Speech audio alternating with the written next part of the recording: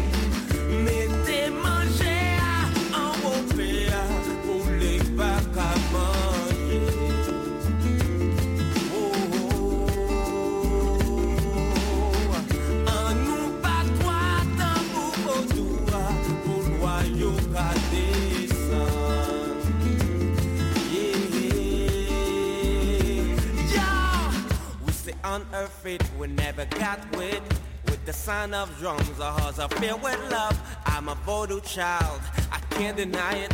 I'm a roots man, now let me clarify it. The spirit came down into her head. She looked me in the eyes and said, you're a mystery, I'm a mystery. God is one universal energy. Mettez manger à vos pères pour les bacs à manger.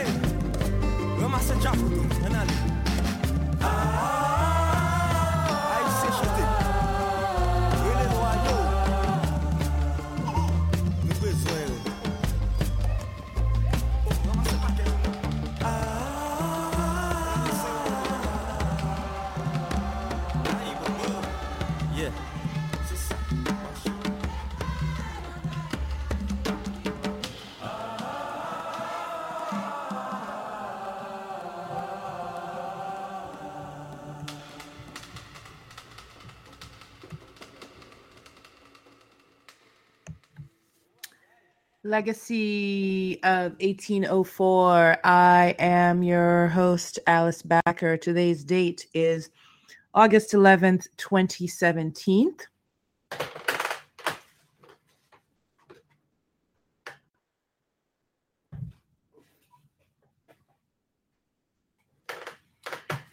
And arguably, we are on the air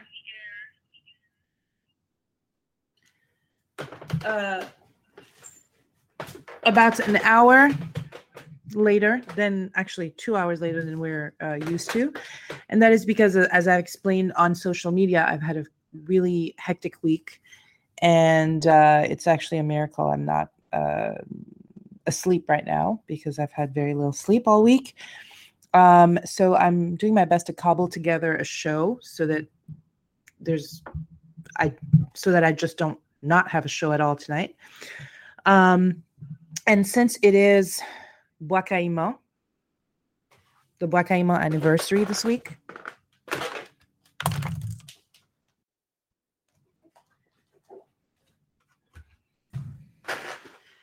I thought that I would do what I usually do. Yeah. Everything that could go wrong went wrong today. So literally everything that could go wrong went wrong today.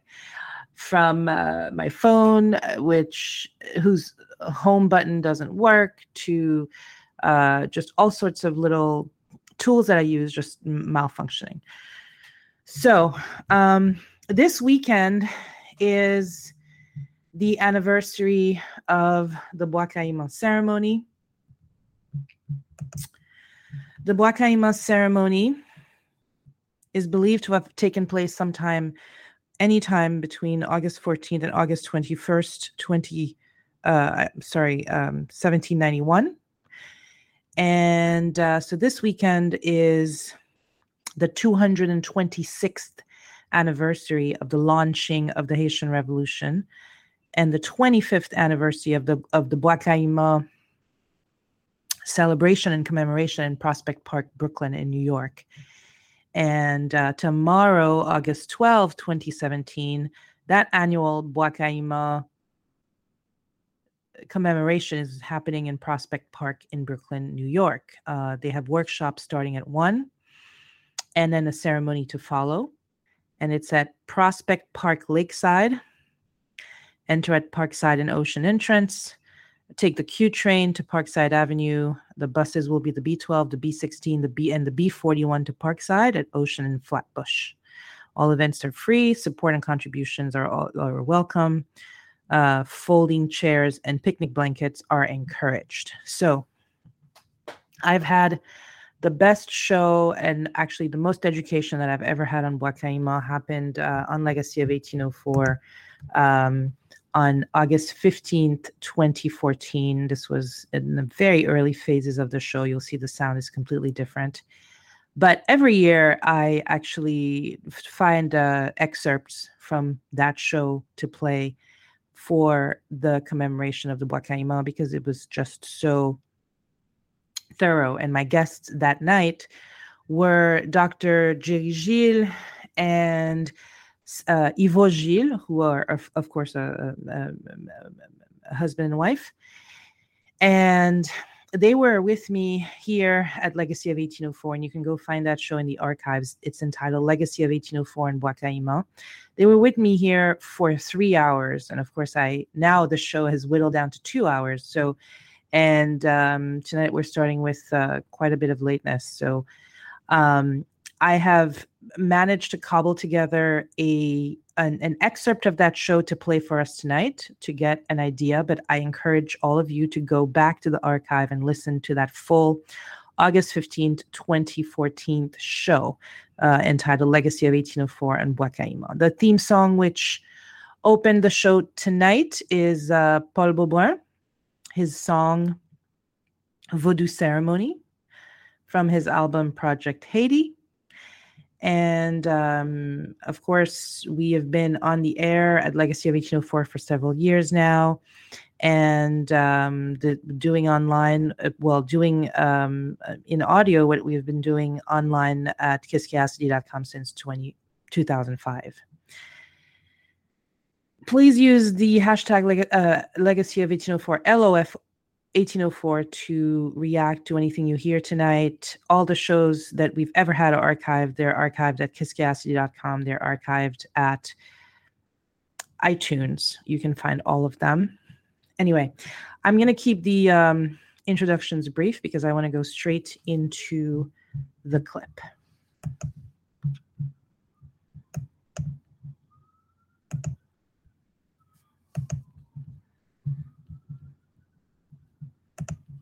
Um, Forgive. Anyway, so here it is. This is my interview with Dr. Gilles and his wife, Ivo Gilles. They were on the show again on August 15, 2014. This is just an excerpt.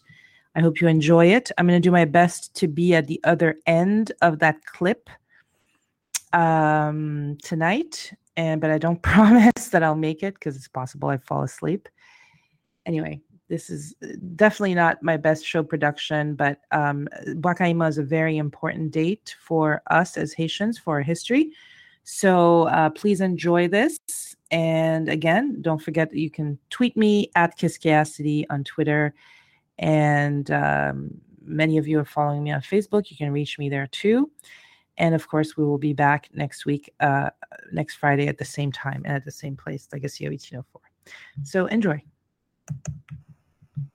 Legacy of 1804. I am your host, Alice Backer. Today's date is in the ballpark of the historic date of the ceremony of the Bwa Kayiman that took place anywhere between August 14th, 1791 and August 21st, 1791. We will discuss this with our guest tonight.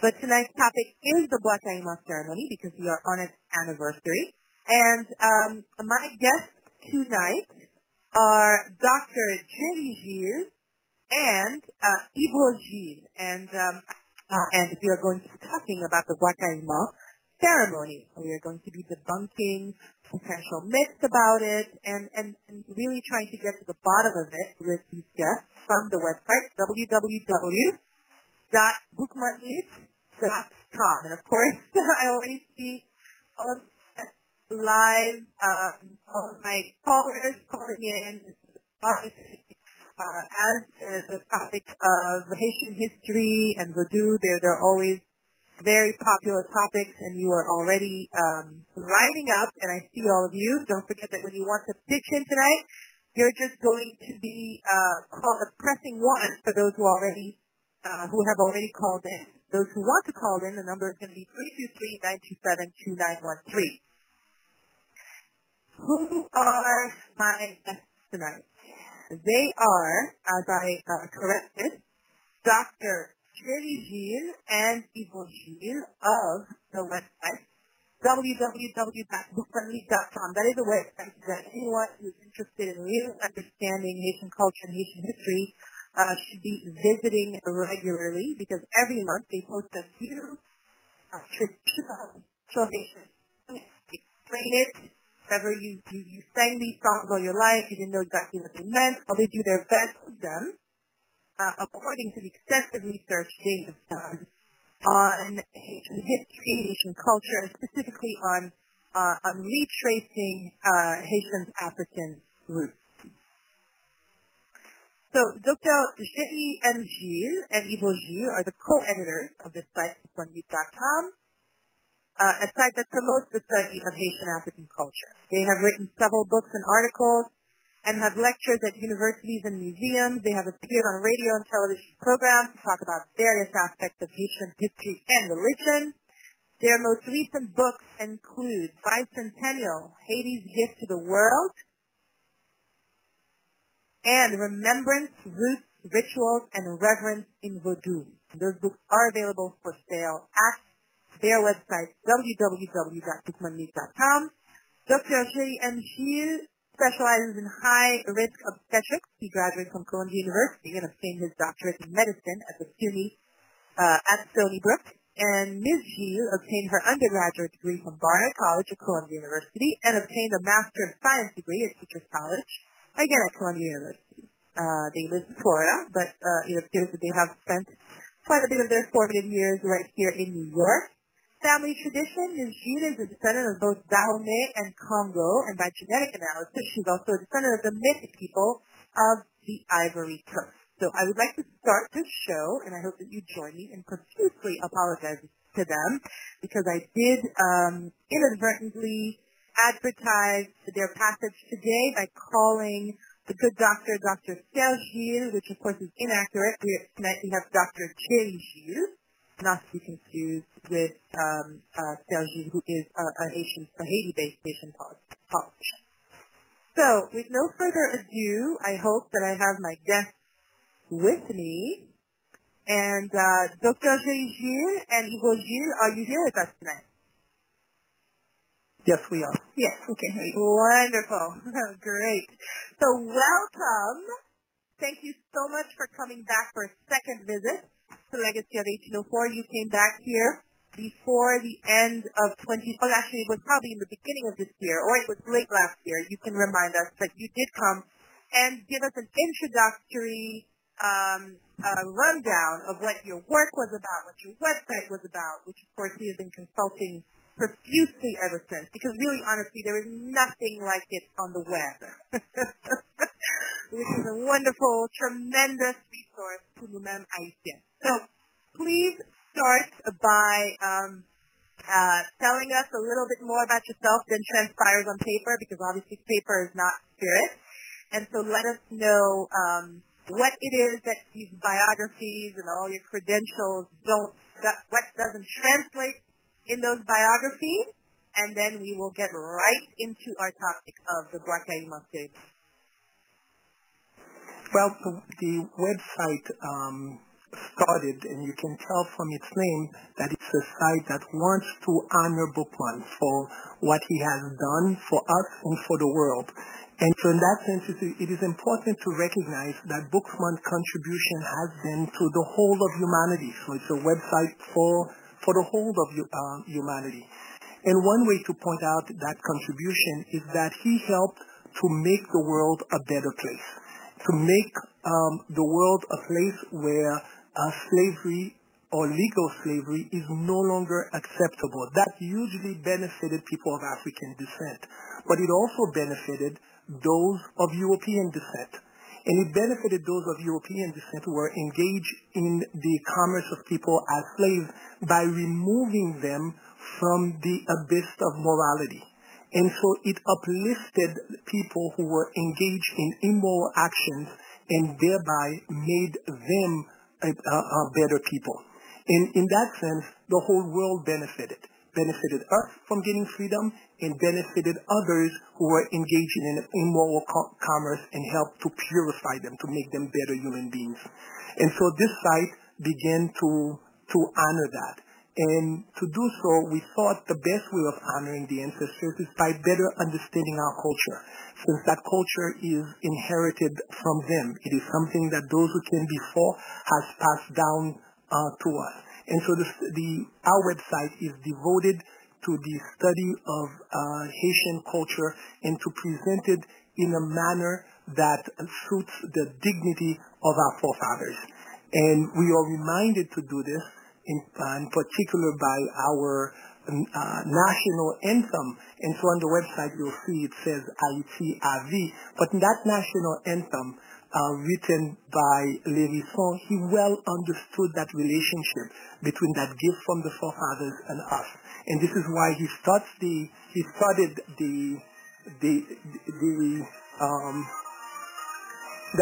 the reason why he started the national anthem by stating that the country is for us and for the ancestors. So our site is devoted to the ancestors and it is written for us. Yes, and I think in many ways it is similar to your work in Legacy of 1804. I wanted to take time before we go much more into the discussion of Bwa Kayiman to really thank you, because we do appreciate your dedication. And I've listened to several of your programs and how you give voice to what those in the community are doing, and you follow events that are related to what's happening in Haiti and what's happening to the people of the African diaspora. And to some extent, our work dovetails each other. So it's part of that legacy of the people who made the revolution, of the people of that generation who lived in Haiti, who left something for us, this is the heritage they left to us. They fought, and we continue in following their path. I remember yesterday evening, as I was following what was happening in that town in Missouri, Ferguson. And it was just shocking to see the similarity with Haiti. Here you had a group of people who are not well represented in the government. It's 60% of the population and not one African American person in office, in a local office. They have no representation, not a lot of wealth, and they're voiceless. And you can see how that leads to abuse, political abuse. The same thing which happens in our communities in Haiti, where people do not have representation in the government, and it's similar. It's a continuation of a struggle of our people to have a voice, to have representation, and to be able to direct our lives and have a voice in the society. I'd like to add one more thing in terms of the connection that we'd like to see between your program and what we do on Bookman Lit. It's really an honor to be a legacy of 1804. Now that 1804, the only one reason why it came into existence is because of Dessalines' Declaration of Independence in 1804. And in that sense, Dessalines declares independence in 1804, but links it to the events of Bwa Kayiman. And he recognized that was the spark that ignited the revolution and helped to make it fruitful. He did so by saying that he has been engaged in battle for 13 years. And subtracting 1813 from 1804 brings us to 1791. And so it is awesome that it is in the voice of Dessalines, the very leader to announce the independence of Haiti, who then tells the world that this battle began 13 years ago. And so it is, it began 13 years ago, and so it is Dessalines who marks it for us that indeed Bwa Kayiman is where the revolution began, and Dessalines tells us that he had been engaged in this battle from the very beginning, and he had been at war for 13 years. Wonderful. Legacy of 1804. I want to make sure everybody understands. A couple of weeks ago, Dr. Gilles and Gilles published on their website a beautiful article, The Cardinal is a Big Problem, which was about Cardinal Bwa and his recent statements to The Guardian, which, of course, he has relatively walked back since, and I believe the New Release or one of the national Haitian papers. We are definitely going to be discussing that next. I want everybody to hold on for that discussion because that is a very important article. I'm going to post the article now for those who haven't seen it yet, so you can at least browse it. There is so much fact in this article, as well as in the article by Mambo Dewatsi-Desio, who was on the show last week and who we discussed her article extensively with her. But, of course, tonight's main topic, the main reason we are here tonight, and we made this date several weeks ago, long before the Chidilongwa, the latest attack on Vodou came through, is the ceremony of Bwa Kayiman. We are on its anniversary. So why don't we start, Dr. Gilles and Gilles, why don't we start with the date or the believed date of that ceremony and a little bit of the fact of what happened. We know all the myths. We've seen all the paintings. We know that it is believed that, there was a pig that was sacrificed, drank out of the pig, and everybody was united, was there. We heard that Bookman was there, Dessalines was there, Toussaint was there. Basically, now, and then there's a controversy, and I heard you discuss it on the previous show that you had posted on your website. There was a controversy. Was this a Vodou ceremony? Was this a Congress? What is Bwa Kayiman? There is even a controversy about the name. Some people say it's Bwa Kayiman as in Muslim imam, as in imam. Is it Bwa Kayiman as in Kayiman? Kayiman. So, the animal. So, what is it about that night, and what, in your best understanding, have you been able to reconstitute of what actually transpired on that? So one of the interesting things about it is that Bwa Kayiman was a huge event, or huge events.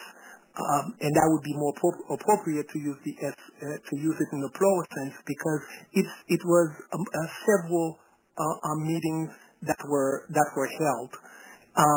Those meetings got fused into one event, and that event fused both the political meetings and the one religious gathering to bless the event. And those things got all merged into one. That merger took place in France by D'Agustin, who was a French abolitionist supportive of the Haitian Revolution, but who had never traveled to Haiti. And so, not knowing the sequence of events, he merged everything into one single evening. Later Haitian historians used him as a source and misrepresented the events, although he was he was sympathetic, but he was not present and mischaracterized the event. The best way to understand Bwa Kayiman is to first understand the nature of slavery in Haiti. I'll step a little, take a couple steps back to review that, but first, before I do, to get straight to the point, there were several meetings held every Sunday. The people who were the chauffeurs and the coachmen on the plantations, they met every Sunday, and at those Sunday meetings, they planned the revolution. Now we need to also recognize that there was a separate meeting that took place, and how many people was at that separate meeting? That is the dance or the religious service, one of the religious services, which became popular. That religious service took place on August the 21st. The previous meetings took place on the previous Sundays, with the last meeting taking place on the 14th. Okay, so let us step back a bit to understand how Haiti operated. There were three districts of, I guess for New Yorkers, boroughs in Haiti, or three separate departments. Those departments were the West, the South, and the North. That in the North is where those meetings took place. The Northern department was richer in sugar plantations, and that is because sugar plantation was the oldest commodity that was produced in Haiti, and the people involved in the trade of sugar had made lots of money from it, and so it represented the center of capital in Haiti. Now, that northern district, the Plaine du Nord, the northern plains, this is where the sugar plantations were, a very fertile area of the north. On those plantations, each plantation had about 300 people working as slaves. And then I'll point this out in terms of vocabulary that we were using. Important to recognize that these people were working as slaves. Commonly, people make the error of calling them slaves. The distinction is that by calling them people working as slaves, it reminds everyone that we are talking about people who were abused, and they never wanted to be identified with the work that was forced upon them. And commonly, in talking about African American people or Haitian people, their humanity is lost when they are reduced to slaves. Whereas when we speak of the colonists, we usually do not call them the masters. For example, you will encounter commonly in books, the French had a meeting, and then they'll say, well, the slaves met, forgetting that these people had an identity apart from the labor that was forced upon them. And so the people working as slaves were about 300 per plantations in the north. On those plantations, because of the large ratio of people of African descent, particularly Africans, to people of European descent, to control that population, those of African descent, called in Haiti Erichegine, the heirs of Guinea, the former name of the west coast of Africa, they were barred from leaving the plantations. The people who could leave the plantations were the coachmen, and that is the driver of the person running the plantations. Most of the plantations, their owners were in France, but they had a local overseer, and that overseer had a driver. The driver represented the person who was at the very top of the hierarchy of slaves. They were privileged people. They got better clothes, they got better food, and they got better housing and better working hours. The other were the commanders. The commanders, they were the ones who actually forced the others to work. They carried the whip, and they used the whip in forcing other people to work. They too enjoyed privilege on the plantation. The commanders, when they retire, they would become, as they get older, they would become the driver or the coachman on the plantation. The coachmen and the commanders, they had a pass that allowed them to leave the plantations on Sunday to go to the market in Okap, which is Cape Haitian. They had the pass to go to the market. To further give them even more rights over the Africans working on the field, these Africans had their own small garden that they could tend to after 20 hours of work. So that is, after working the field for 20 hours, they could now tend to their own garden within the 4 hours that should include sleep and for the next day's work to start. Now, this wasn't like this all year long. This was like this particularly in August, where the working hours were long, because this was the time when the cane was being cut to be shipped after the production of sugar over to France. And the longer that the canes remained, the longer that the canes remain having been after being cut, the less sugar it would produce. So, and the less money they would make. So the cane had to be cut immediately, and the production of sugar had to start. So the working hour was 20 hours that day. So for the colonists to free themselves from having to feed those who were working on the plantation, they devised a plan where these people would have to produce their own food in their own garden. Those gardens later became what we know in Haiti today as the jardin. Whatever they produced from those gardens, they turned over to the commander and to the coachman, who then could go to the market, the Sunday market in Okap, and sell for them. And so that he could tell them whatever price he obtained. Now, these commanders had a pass. The pass allowed them again to leave the plantation and to go outside of the plantation. That allowed them more flexibility in mingling with other people and to make contacts, which they took advantage of. Their having the pass that gave them privilege has remained in Haitian language in the way we speak. In Haiti today, people who have privilege are said to have a pass.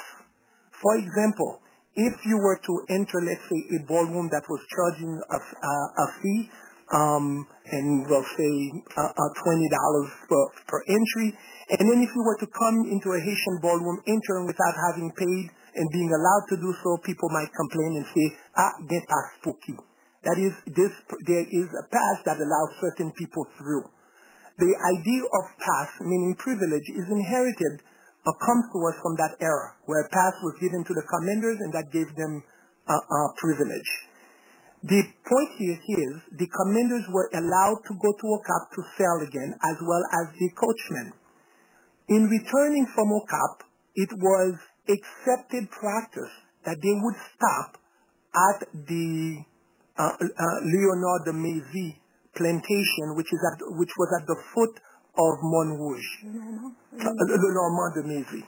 And when they would stop there so that they could eat. It is that opportunity of legally, by common practice, for the commanders to meet at Le Normand de Mézy's plantation on Mont Rouge, and then following their eating there, they dispersed and returned to their plantation, what they did is they changed those meetings. They took advantage of those meetings and organized the Haitian Revolution at those meetings. And so that is commonly not known. Two things here that are important. It is the Haitian people who were already privileged within the system that met to organize the revolution. They did not meet in secret in the sense that they had every right to be on Leonard de Mézy's plantation. There, in that point, is one myth dispelled, because people commonly are under the impression that these meetings were somehow in secret. The movement of people of African descent was well regulated in Haiti. They could not carry arms. They could, unless they escaped, and if they escaped,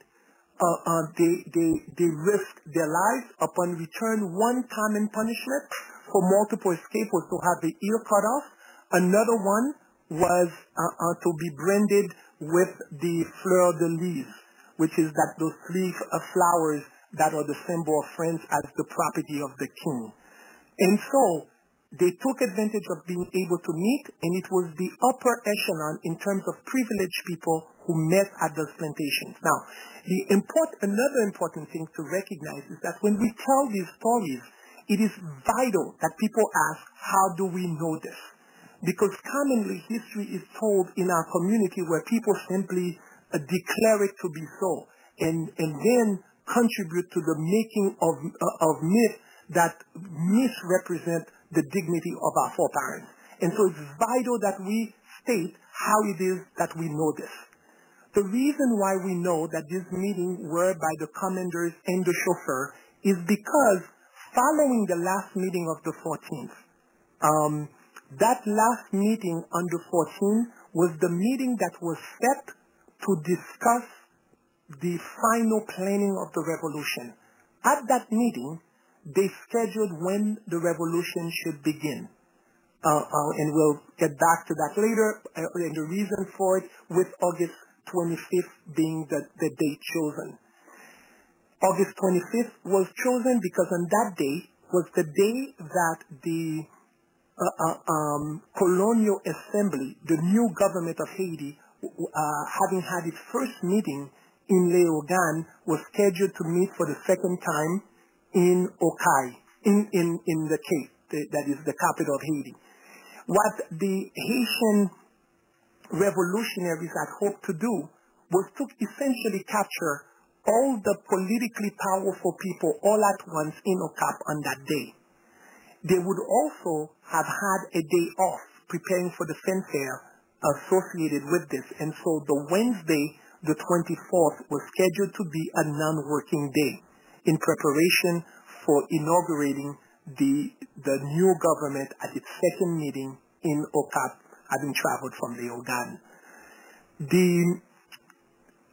After that meeting, some people at that meeting wanted to start the revolution earlier, because those who wanted to start the revolution earlier were voted out.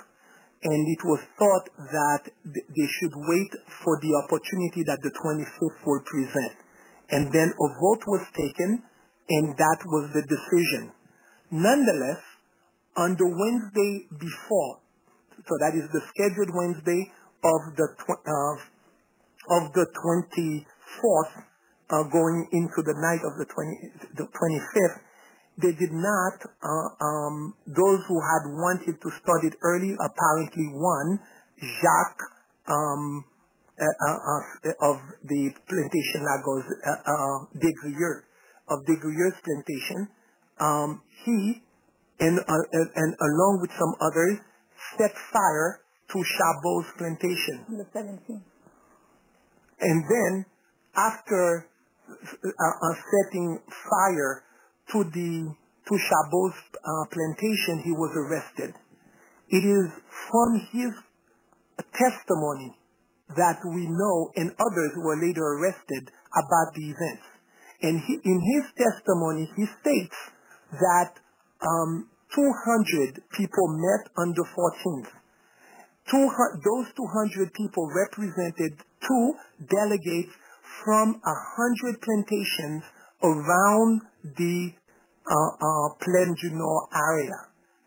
Each one of those two people from that from those plantations were the coachman and the chauffeurs from that plantation. They were the people who were present, and they scheduled the revolution. Now, I realize I've gone on for a long time, so I'm going to give you an opportunity to interrupt me. I don't want to. Well, I think people might be surprised at the information, because I think oftentimes we think the people who had a little bit of more privilege during slavery, there's a term that is commonly used here, that they're the house slaves or house nigger, and that they're seen as they do not have the same interests as the rest of the enslaved population, and that they are more in tune with their masters. I think even Malcolm X had a speech where he said, he's a field, African. He's not a house African. And then, when the house person, when the house is burning, they said, "Master, our house is burning." Whereas the field person, says, "Burn, burn." And I think that idea that it is actually people who had a bit more privilege in the society who set that privilege aside to spark the Haitian Revolution is something very shocking. And I don't think it's appreciated enough. I don't think it's known enough, because we have the impression often that it is the maybe Maroons who escaped to the mountains, who came down. It is not. We don't have the impression that it is that we actually use the structure of slavery that was established to get out of it. And that I'm saying those 100, 200 representatives from those 100 plantations, two men from each plantation, they're the ones who became the generals of the revolution. So they actually used the structure of slavery. They were commanders of the people on the plantation. They were the drivers. They're the ones who whipped people to work. And here they were transforming into people who whip people to take on your liberty, who whip them to revolt. May I go on? Please do. Oh, okay. What I wanted to add from that, and again, is to see how this relates to our culture. Again, it is the people who were privileged, and this is one of the reasons why we owe them we owe them such reverence, because they put their privilege on the line and sacrificed themselves for the benefit of their children, for the benefit of us, of humanity. These people sacrificed privileges that they had. To understand that even better, there's a Haitian expression that says, "À l'aise comme Blaise." Well, Blaise was one of the commanders on the La Gozette plantation. And so, even within some of the expressions that have survived, reminds us of how well Blaise was. There was also, among the people who were arrested, a person called Ignace. Ignace was arrested on the 20th, and that is even before the revolution began. There are lots of papers, lots of articles, lots of original work, and testimonies that are present from the people arrested between, even afterwards, but particularly between the 14th and when the revolution actually began, which was on the 22nd. One of those people, Ignace was said to, he was exempt from work.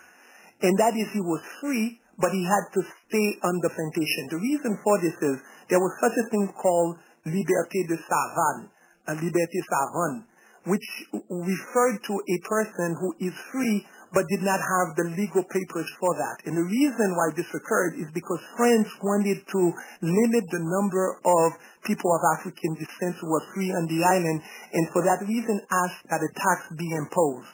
And the tax was half the value of that person. In general, at the time, a person in Haiti was quite costly, an expression that has remained as when things are costly, they vont tête nègre. And so a Negro's head was an expensive purchase because of the wealth that they would generate for France. And at around the time of the revolution, in general, the average value was $2,500. And France imposed the tax of half of that, about $1,300, that a owner of a plantation had to pay a state tax if he or she wanted to free a person. This was done so as to limit the number of people who would be freed. The owners of the plantation then bypassed the state and gave something called liberté savante, which means the person is free, exempt from work on the plantation, but really could not circulate freely. So Ignace was one such person who was free on the plantation and so enjoyed privileges that came with that as he was exempt from work.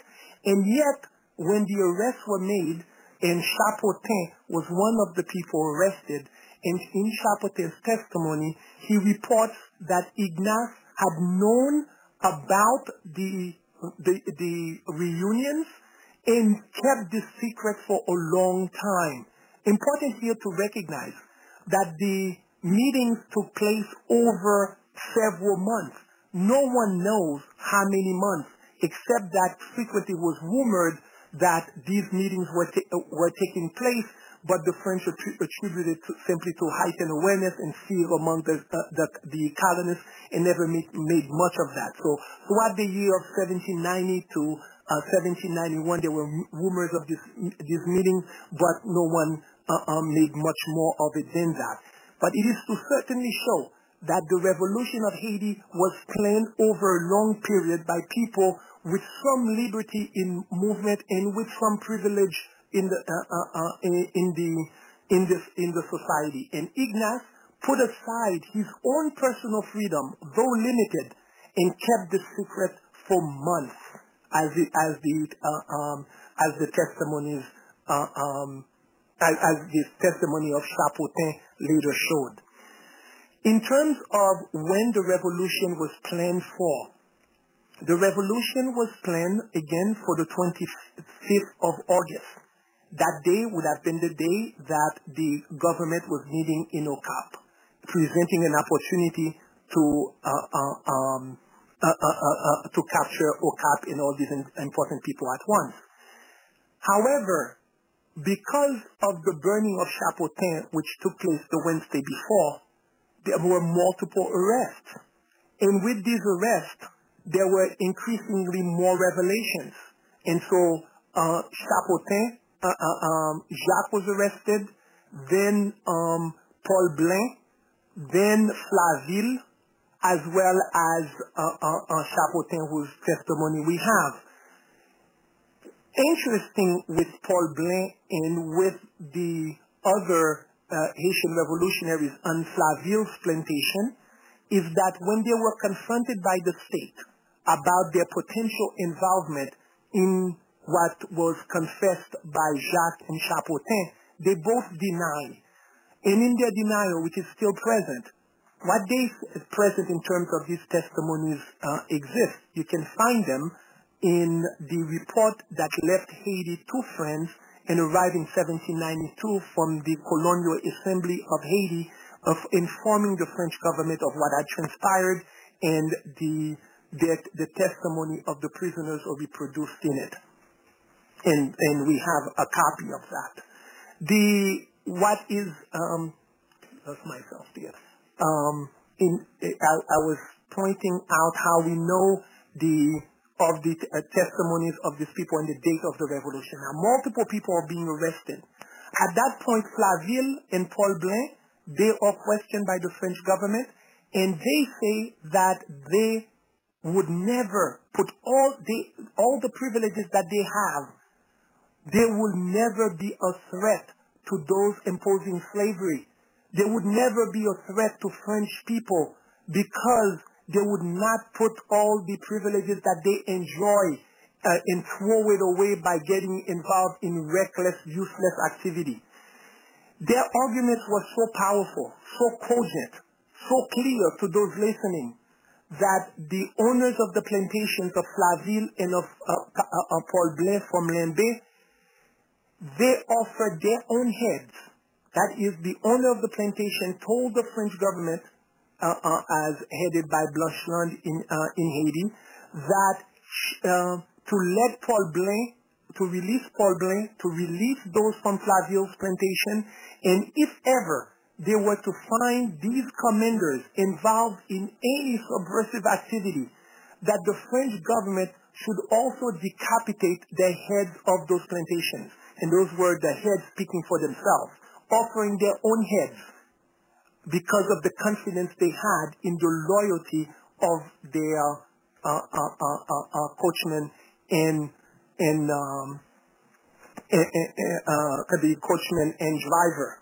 Several days later, when the revolution began, both Paul Blain as well as the Flaville people were found to be involved. In fact, it is the people on Flaville who walked over at 10 o'clock when their work hours ended and walked over to Clément to meet Boukman and started the revolution that night, having been joined from those from Norway. The reason why the revolution began on Monday night, the 22nd, I should say that the meetings were on Sunday, and so in 1791, the 14th, the last meeting fell on a Sunday. Interestingly, in 2016, coming up 2 years from now, which will be the 225th anniversary of the planning of the Haitian Revolution, in that year, the calendar's days will reflect exactly what they were in 1791. And so the 14th of August will be on a Sunday in 2016, and the 21st will also be on a Sunday, as it was then. And so the calendar days will match, and I think that's a wonderful way to celebrate the 225th anniversary. But the reason why Boukman begins the revolution on the 22nd is because of the arrest being made. And he begins in somewhat of a panic. The panic is that if they wait, it will be all aborted because serially those involved, the organizers, are being arrested. And so then he is forced to move the planned day up. This is hugely significant because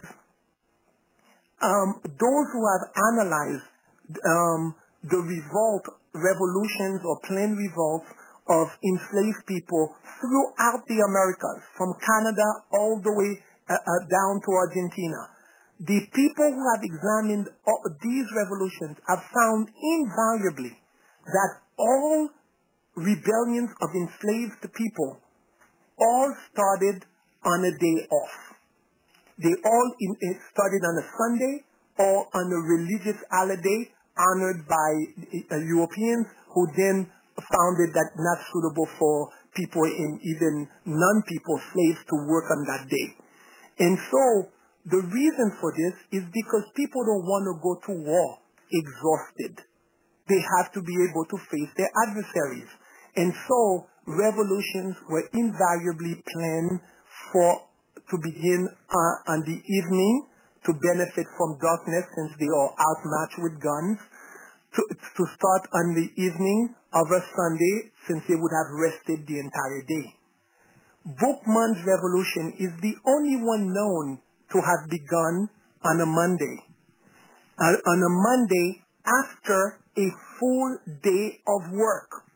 That is, people who had been working as slaves all day for a 20-hour shift then begin a revolution exhausted from cutting sugarcane for no other reason than they cannot afford to wait any longer.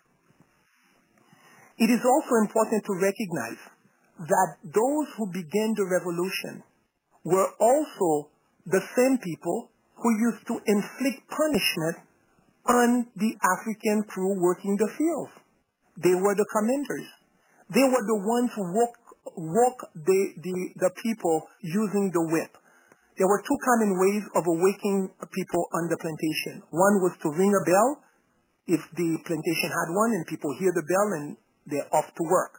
Another one was the person would carry the whip, and which is what is called in Haiti today fouet cache. And then they would come at the door of where the enslaved people would be sharing commonly living quarters, because they were packed. Those places were called cas or kai, which were the quarters for the enslaved people. This is where we in Haiti get the word kai. Then they would smack the whip on the floor, and that will awaken the people, leaving us the expression of bâton levé, bâton ramassé, meaning that you're even awakened by the whip, and this is what lifts you off the ground. These same people who used to whip others into submission were also the ones who organized the rebellion, because even their whipping others was in a way forced upon them. But what it also meant was that those who have suffered at their hands would not readily join them in combat without their proving their worth.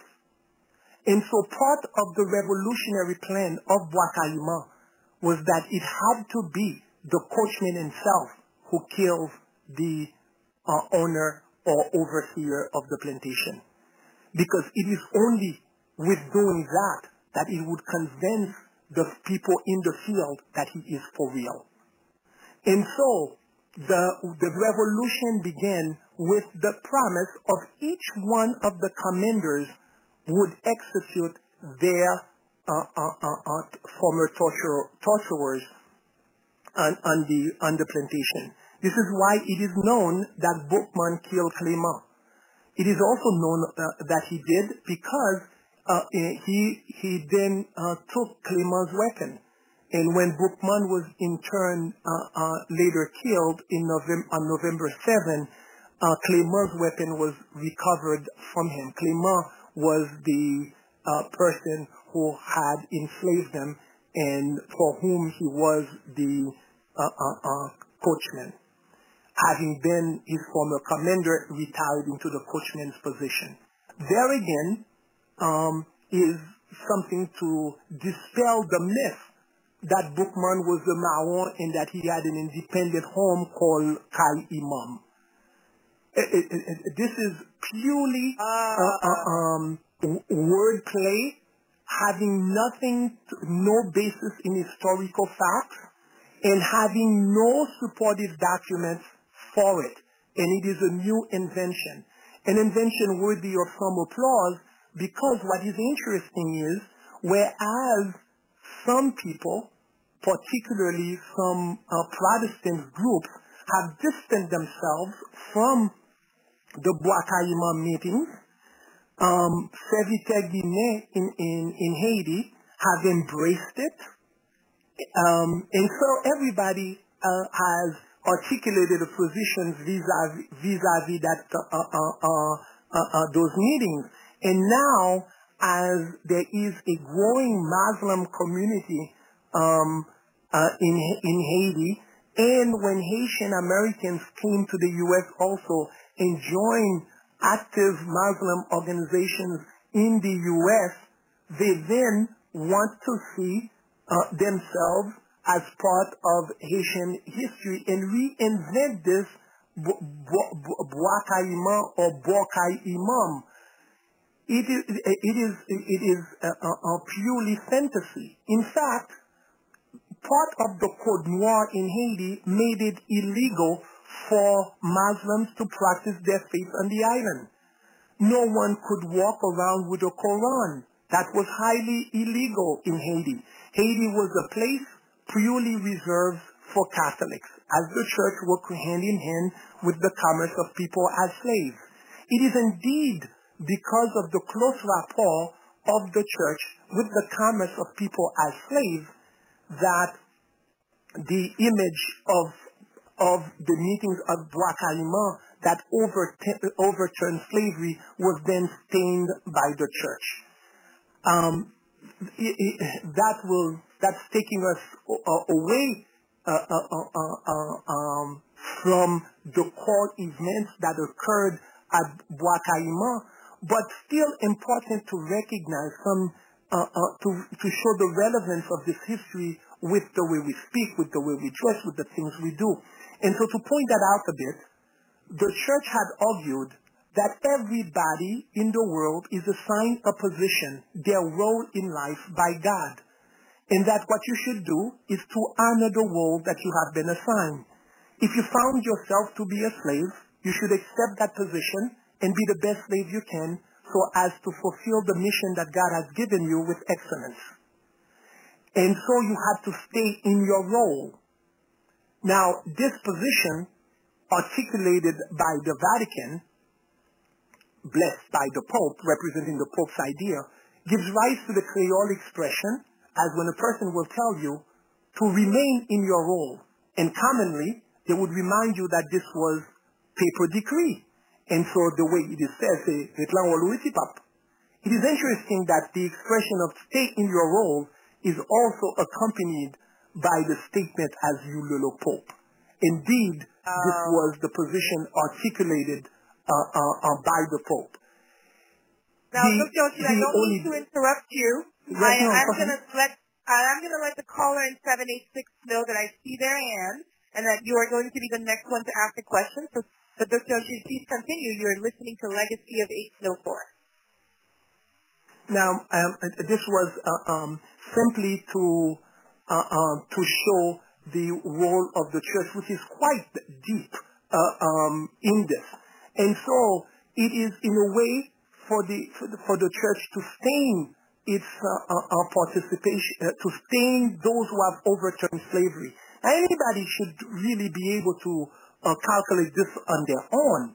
Important to understand the numbers.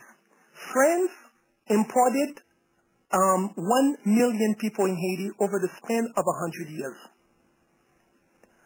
Of the million people that it imported, even with their reproduction, but actually they never lived to reproduce. 50% of Africans brought to Haiti die within the first year there. The other 50% of those who made it, the average life expectancy in Haiti was 15 years.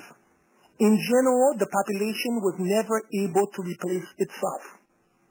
And so, despite 1 million people being brought to Haiti over the span of 100 years, by the time of the Haitian Revolution, there were only about 450,000 people of African descent, 30,000 people of mixed ancestry.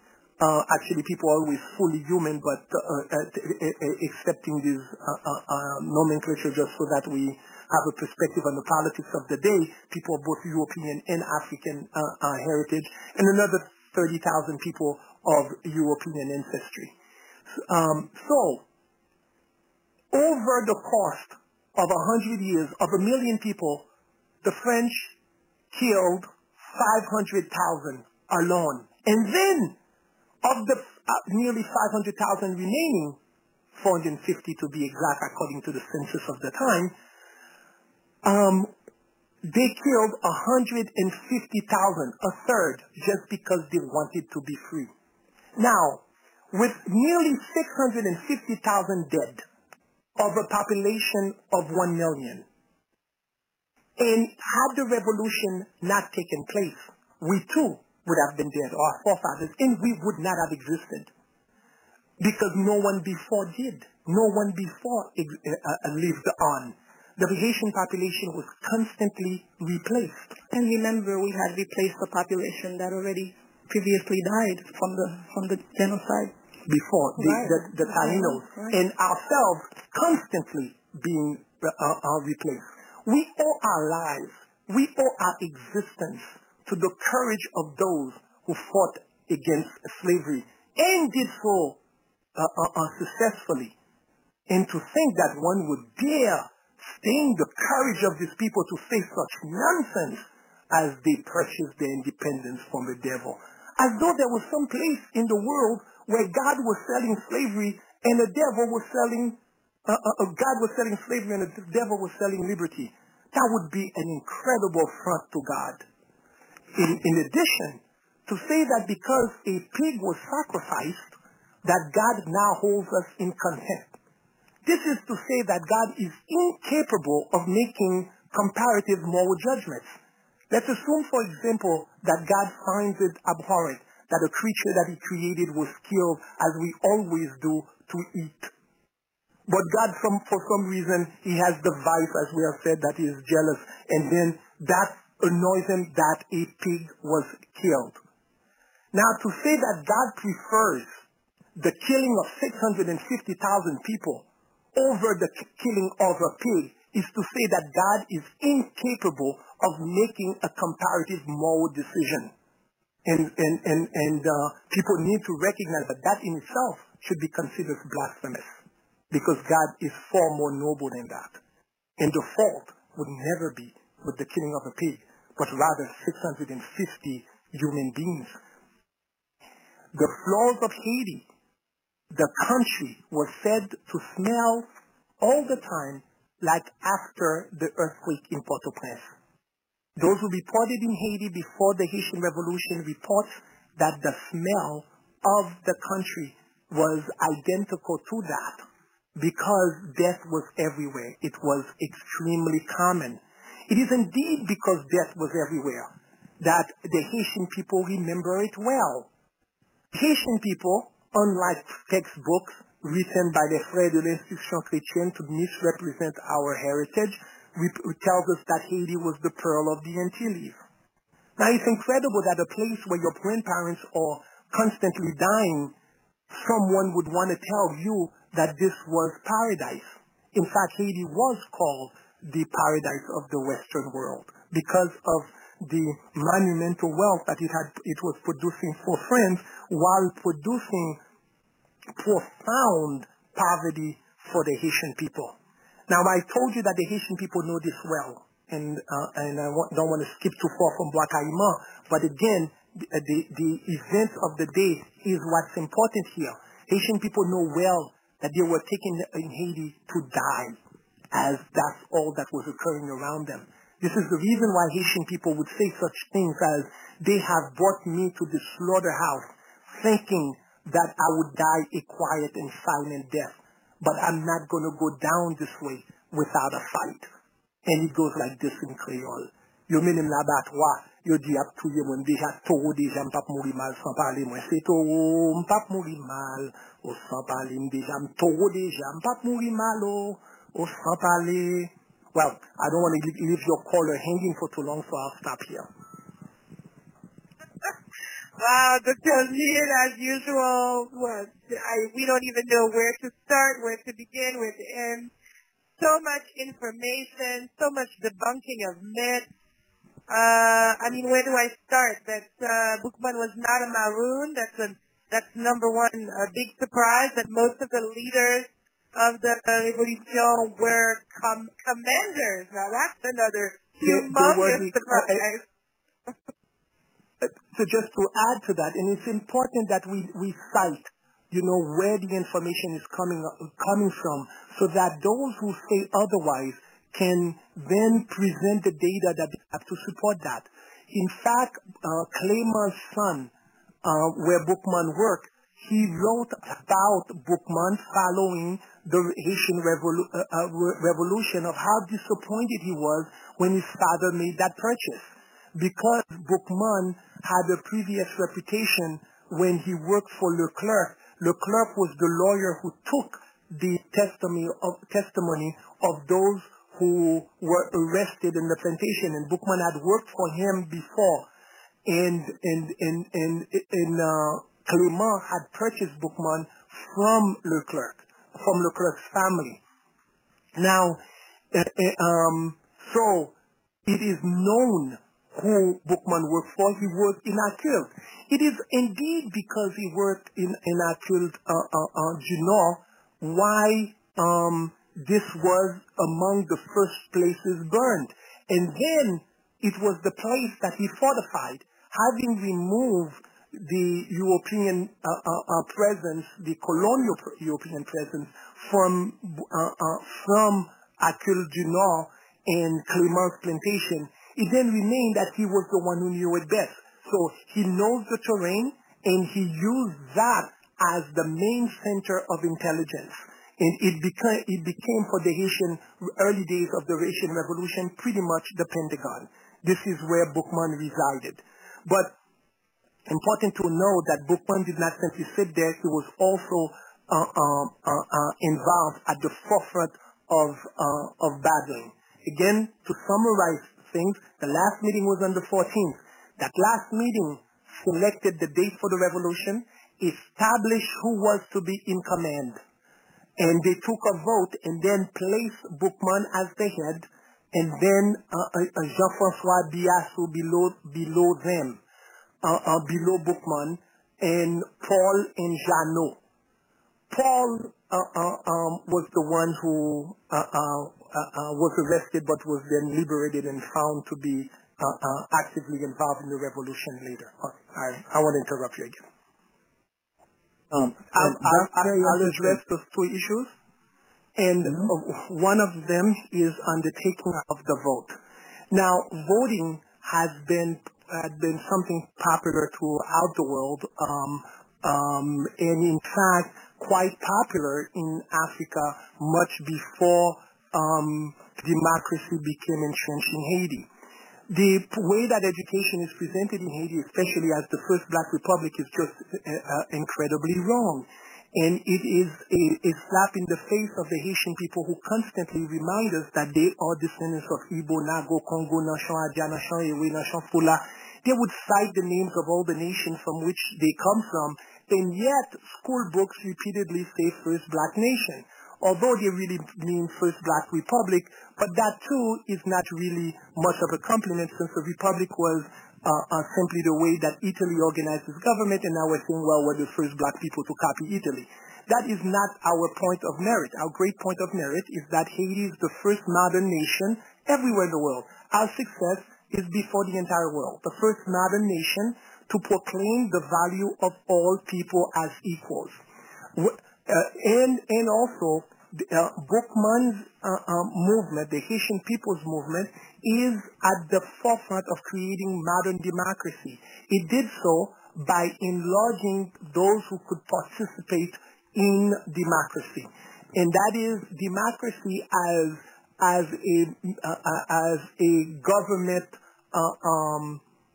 as a way of governing with one man, one vote, was only took place after the Haitian Revolution, because prior to that, some men were not, or some people were not defined as people.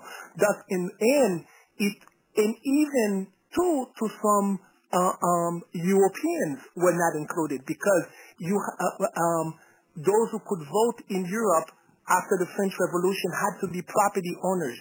It is as the result of the Haitian Revolution that Europeans in Haiti, to try to combat the influence of Africans and to outnumber them in terms of vote, and particularly the mulattoes, that voting in Haiti was enlarged to include Europeans who did not own land. So the Haitian Revolution enlarged the people, both Europeans and Africans, who could participate in what has now become the universal suffrage, where everyone can vote.